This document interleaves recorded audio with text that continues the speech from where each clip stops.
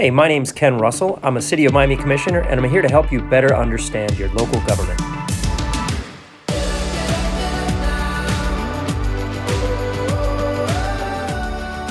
All right, so what we're doing is having a good hello with folks who are advocates in the community for different things. We've been talking a lot about water quality as of late, for good and bad. A lot's been going on. And so we're doing an Instagram Live today. We're also recording on Zoom. And I just really want to welcome Rachel. Thank you for everything you do for our Bay and our community and our city. And if you'd like to go ahead and introduce yourself, we'll get rolling. Sure, I'm Rachel Silverstein, and I'm the Executive Director and Waterkeeper of local nonprofit Miami Waterkeeper. And our mission is to ensure swimmable, drinkable, and fishable water for all. And those are actually rights given to you under the Clean Water Act. And whether or not you know that, you have a right to water that's safe for swimming, drinking, and fishing. And so we're here to protect those rights for our community, for our waterway, for our environment. And we're thrilled to work with you in your office, and thank you for all the leadership you've shown in this area. I know you have a very close connection with the water, and it's been wonderful to work with you. So did I hear you right? Are you referred to as the Waterkeeper, or are you a member of the Waterkeeper organization?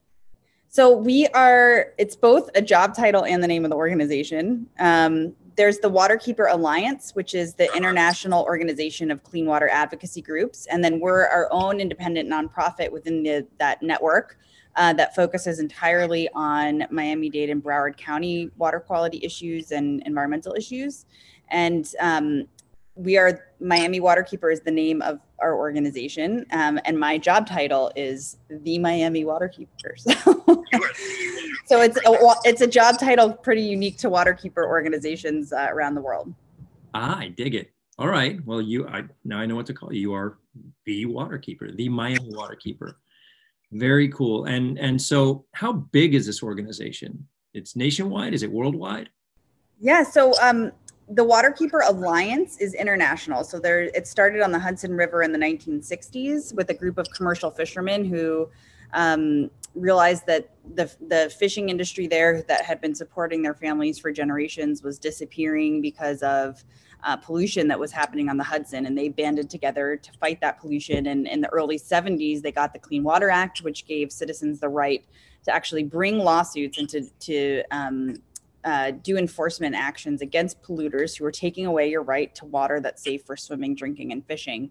And in the early 90s, that movement grew across the country into other watersheds. The idea that a waterkeeper could be a spokesperson for a body of water and organize the community to exercise their rights to clean water locally. And we were founded in 2010. So this is actually our 10th anniversary. So we've been celebrating our 10th anniversary this year. And I started at Miami Waterkeeper in 2014. And I was the only staff member of the organization at the time. And now we have 7 staff, hoping to grow more. We're actually hiring for 3 new positions right now too. So maybe some people watching have applied. And some people might want to help you fund that. And we would love funding to help new positions, because one of the hardest things that we do is that we have to say no to working on really important issues that are in our mission area because of capacity, because we're a small organization and there's a seemingly endless amount of work to do in these issues, from community outreach and education work that we do, which we'll get into in a second, I'm sure, and then scientific research, which is the underpinning of all of our policy work and our programs. And then we do the legal and advocacy work when necessary as well. So if somebody wanted to help you, where do they go and how do they do it? So our website is miamiwaterkeeper.org. You can sign up for our newsletter there. You can donate. You can become a member. And definitely follow us on social media if you aren't already. Miami Waterkeeper is our Instagram page. We also have Facebook and Twitter. And we post at least every day, usually multiple times a day.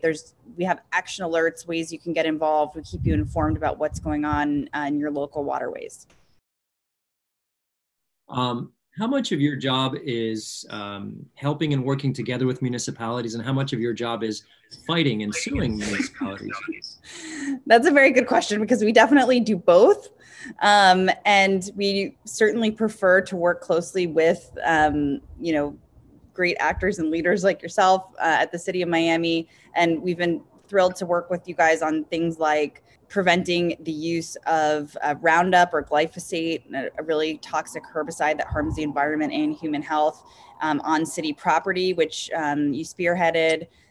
The City of Miami currently has the strongest fertilizer ordinance in the state to restrict fertilizer pollution that leads to algae blooms and the kind of fish kills that we saw.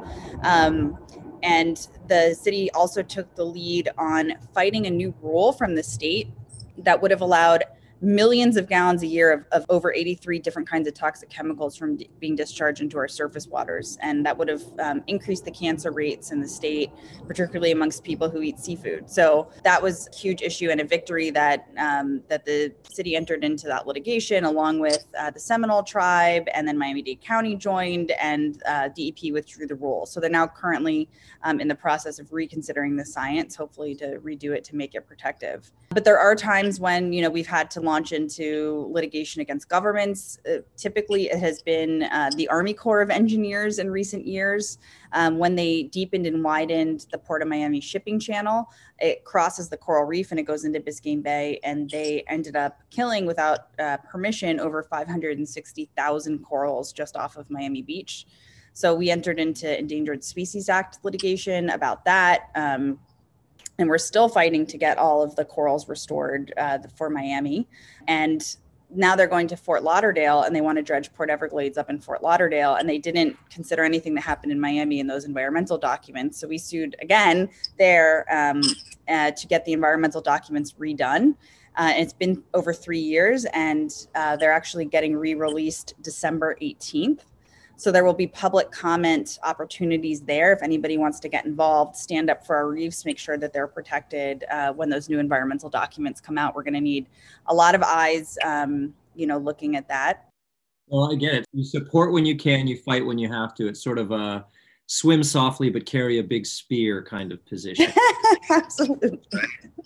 All of that legislation you mentioned and brought at the city, you all have been there with us, helping advocate for it, helping us draft it. You've been an invaluable resource for us with regard to water quality. It's hard sometimes to know what to do in a comprehensive way. And, I feel it's whack-a-mole, like fertilizer comes up, let's write an ordinance, glyphosate issue, let's write an ordinance. I noticed the county finished their Biscayne Bay, the report from their task force. This is the Biscayne Bay Recovery Plan. And I was talking with Irela Bagay with regard to their findings and what municipalities can be doing. And it's really the first time I had looked at it. And there's a lot of potential roles in here for municipalities to take on in conjunction with the county. And so I'm looking forward to studying that deeper and seeing what we can do from not only administrative perspective, but a policy perspective intergovernmentally with the county, because as you and I know, a lot of the biggest problems are going to be, handled by both of us, the septic to sewer issue. That's a big one. Fixing the sewer issue. That's probably the biggest one. But if you just boil it down to the City of Miami's issue within that, it's much more manageable. I mean, we can look at the City of Miami septic, and specifically City of Miami septic that's susceptible to sea level rise. That's a very attainable goal. We've identified, I think, around 170 homes that are still on septic that are actually susceptible to sea level rise at this moment. So that's not an unreachable number. That's something we can definitely write policy about or try to find funding for. And we just recently launched a septic campaign on our website that you can check out too. And it has educational information for folks about septic, the septic issue, how it intersects with sea level rise. There's a petition that you can sign there. And then there's also information for elected officials and your staff about funding mechanisms for septic to sewer conversions, scientific memos, and policy goals. So as you and I both know, there's a lot of big infrastructure issues facing Miami because of sea level rise and because of the age of a lot of our infrastructure, particularly our wastewater infrastructure. And there's a lot of overlapping layers of government jurisdiction in that. So it's going to take municipal, county, state, and federal coordination to get all of this stuff funded, because we are looking at billions of dollars of need to be able to continue living here. We've had an amazing master's student, Aaron Stauber, who's been working on this for much of the last year, and he actually just presented his thesis work this morning. So congratulations to Aaron. But he did an exceptional job, and he found documents going back to the 40s about the septic issues contaminating Biscayne Bay, and deals that the county had made in the 70s to get rid of all the septic tanks that never came to fruition. So, we're hoping with the new administration in the county, there'll be a renewed commitment to eliminating the septic tanks in the urban parts of Miami-Dade County. So, changing subjects, I saw a comment roll through in the Instagram feed. Someone was asking about the Back Bay study. And those are your good friends again, the Army Corps of Engineers. Yes. And first of all, I'm just ecstatic as a nerd that people watching Instagram know about the Back Bay study. So that's a mission accomplished in itself, that people have been educated that it exists. So could you, for those who don't know, could you bring people up to speed on what the Back Bay study is? And I'd love to hear what Waterkeeper's or the Waterkeeper's position is on the Back Bay study.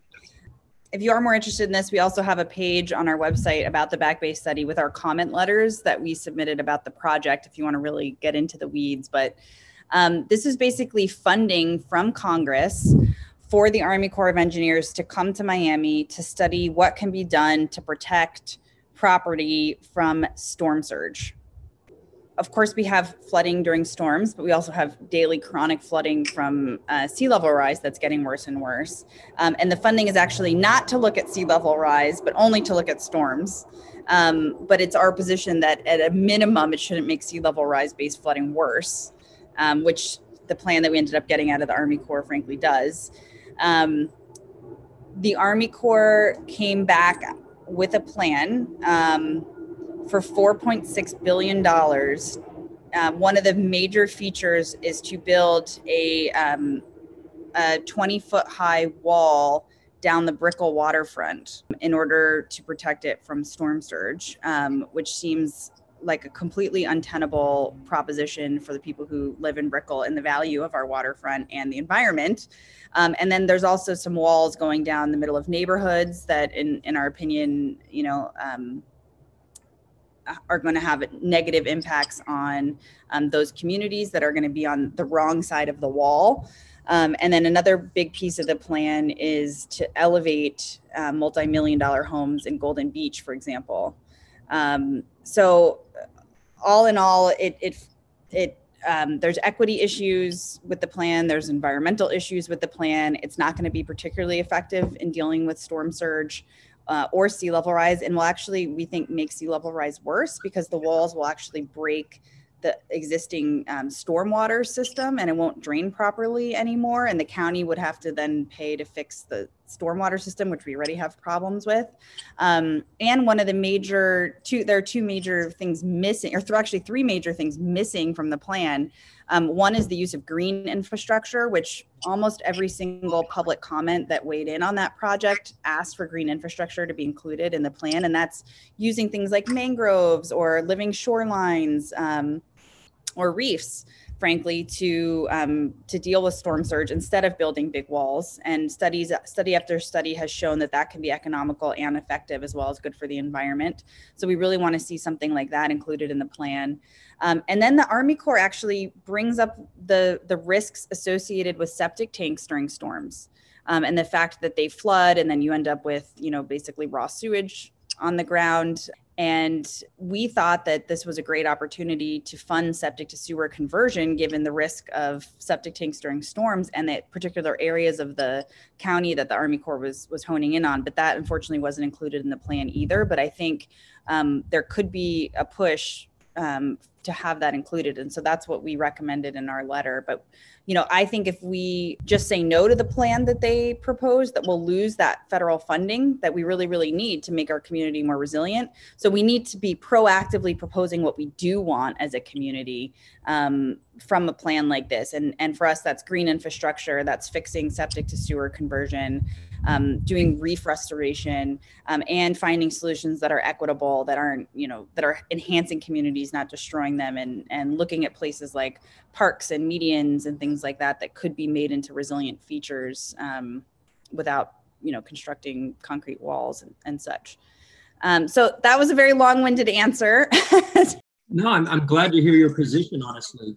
Your position is very similar to mine, and I'm really glad to hear that, because it's very easy, I think, especially for advocacy groups to, just light the torches and raise the pitchforks and say no, because a plan doesn't look right. But to actually do the homework and hard work and build the relationships to actually change the plan, to hopefully be a good one, it's not as easy, but I think it's really the right way to go. I was familiar with the Back Bay study for the last 3 years, really, when I was looking for funding for the Miami Baywalk. And we were looking at the Baywalk as our front line to storm surge and sea level rise. And I was looking for help from the federal government. And that's when we really learned that this study was going on. And they said, you're going to have to wait 3 years while the study's being conducted. And I'm like, I can't wait 3 years. And it's like, government moves at this glacial pace, but it's weird when you're in it. It feels like I just blinked and that was yesterday. I'm sure. And now they've presented the plan to us. And of course it wasn't the plan that we had hoped for, but the money is there. And so they came to City Commission twice to speak with us. And I asked a lot of questions that they may or may not have been ready for, but I think all the community advocacy and the education to the residents and the comment period, they have taken it seriously. And our Chief Resilience Officer is in close contact with them regularly. It's my understanding. And I hear that they are revamping the plan to invest a lot more in order to accommodate a lot of these comments and goals. Apparently it was an incredibly efficient plan to start with. The cost to benefit ratio was so efficient that there's room for them to spend more and still see the maximum benefit they want without just going the easy route of pouring a giant concrete wall. Right. And their goal is how much property can we protect for the least amount of money? And that's their formula. And of course, that leads to equity issues in that you end up investing in areas that have the highest property values, like Golden Beach. And so elevating one multi-million-dollar home in Golden Beach might get you more points in your cost benefit analysis, but it's not actually helping the most members of the community or the environment in the greatest way. So on a national level, I think looking at how they're doing those formulas and what kind of costs and what kind of benefits are being included is going to be really critical to making change on the national level. But of course, Alan Dodd, the Chief Resiliency Officer, if anybody knows how to navigate the core system and speak, it should be him. I'm glad we have him. He can save the project. Speaking of protecting property, though, if I remember correctly, it's about a $4 billion investment for about a $40 billion protection of assets. So like a 10-to-1 ratio. And a lot of those assets that they were looking at are way upriver, even into the Allapattah area. They were talking about that if the big hurricane comes, we've had so many near misses that still caused a lot of damage in Miami. But if the big one comes and basically we have a tsunami going up the Miami River, that's where such damage happens inland that justified their greater spend out, to keep the water out. It includes massive floodgates, or sector gate it's called, on the Miami River. And that'll be interesting to see the final renderings of what that looks like. Yeah, it's interesting because there are already flood control structures on the river that are kept open during storms. So it's interesting to put another one in to keep it closed during a storm when you aren't closing the other ones. But I guess those ones aren't like flood control gates, they're like salinity structures. So, one of the questions we had was why not just revamp those to do what you need them to do instead of making new ones. We detailed all of these ideas and plans on our website. So if you go to our website and then search for Back Bay Study, you'll find all the information you could ever want and our position on that for anybody who's watching. But I wanted to bring up too another and really important item that we've been working on together, and that is limiting sediment runoff. I don't know if you want to. Sure. That one just took some real puzzle solving, because we have ordinances in place. We have penalties that are limited by state. And what this was about was construction sites that don't contain their runoff. And when their sediment goes to the storm drain, it comes out in the bay. And we were seeing so many big plumes, these silt plumes and sediment plumes after heavy rains. How do we stop that? Well, we were hitting them with notices of violation and fines and, $200, $500, these multi-million dollar construction projects. They couldn't care less about a fine like that. It's just a cost. What we needed was something that was effective enough to get every layer of that project to care about it. And my idea was to tackle their time on job site, because more than just the daily, costs involved, for them to lose time on a job site is crucial to the landowner, the developer, the construction company, and right down to the employee, the guy who's cleaning out the cement truck at the end of the day. If there's a stop work order put on their property, he's not coming to work the next day. And so I wanted everyone on the site to care about it, but I wanted to do it in a way that wasn't some long-term punitive. I was looking for a solution that tackled the problem immediately and got, response from the construction company. And so basically it was an ordinance that we drafted to amend the code and allow our departments to work together and shut down a construction site when they are identified as the environmental criminal, basically, of dumping into the bay. And it has worked surprisingly very well. And it's actually been really well received by the construction industry. You wouldn't think, but they actually are also very much in support of having a healthy bay and holding bad actors accountable. And so I'm very happy that it helped get it passed and it helped us put it into action. Absolutely. And we have a program called the Thousand Eyes on the Water, which is another great way for people to get involved who are watching. You can we've made it virtual now, and you can take a 1-hour training on our website. If you go to miamiwaterkeeper.org and then under programs, 1,000 Eyes on the Water, you can join our 1,000 Eyes on the Water team, and that will teach you to observe, document, and report pollution that you might see going about your daily life. And we get so many reports of these sediment plumes being spotted in the water, and I think that's what raised this issue of how do we stop this? And all this stuff is coming down the storm drain and ending up in the river and the waterway. And we recently had our first location that we've had repeated reports of sediment plumes from actually have the stop work order issued. So it's been an interesting synergy where, the community is watching the water, and we need everybody's eyes on the water because, we're a small team. We can't be everywhere at once. And that's led to real change for the environment. So I think a really nice tie-in from the community, seeing the policy action from your office. Yes, I see someone just put the website address in the comments for miamiwaterkeeper.org/1000 eyes. And if you'd also like to report an incident like that to the city directly, you can send an email to our very unfortunate address, discharge@miamigov.com. What happens is when either we get a report from Thousand Eyes or it comes in through our email, the department will send out inspectors first to the plume site itself. And it happens within 1 hour. They go to the plume site, identify, then they go back up the pipe, up the storm drain from the street level and open up the manhole covers. And they keep tracking the plume back. They see the sediment going through, and that way they can basically rule out or identify exactly which site is causing that plume. One of the largest plumes we had in the river, I thought I knew which site it was. It turned out it was 4 sites, all from different parts of Brickell feeding into this one outfall, and that's why the plume was so strong. And then within an hour after that, the stop work order can be issued and they can be sent home. So it's been very effective. I've been trying to share this legislation with other cities because it's not a heavy lift. It's not a big change. It takes a little work from the administration to set up the process through the building department and the public works department, but it really works. I think one of the reports came through while I was out on a fireboat, and we didn't recognize it because it wasn't the traditional plume. It was like a black sludge coming straight up from the bottom. And a resident in a tower had seen it in the water, took a picture and sent it through you guys and sent it through Instagram, sent it through our email.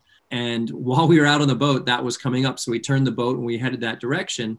By the time we had gotten there, Public Works Department had already identified the pipe that was running under water. It was a 16-inch sludge pipe from the county.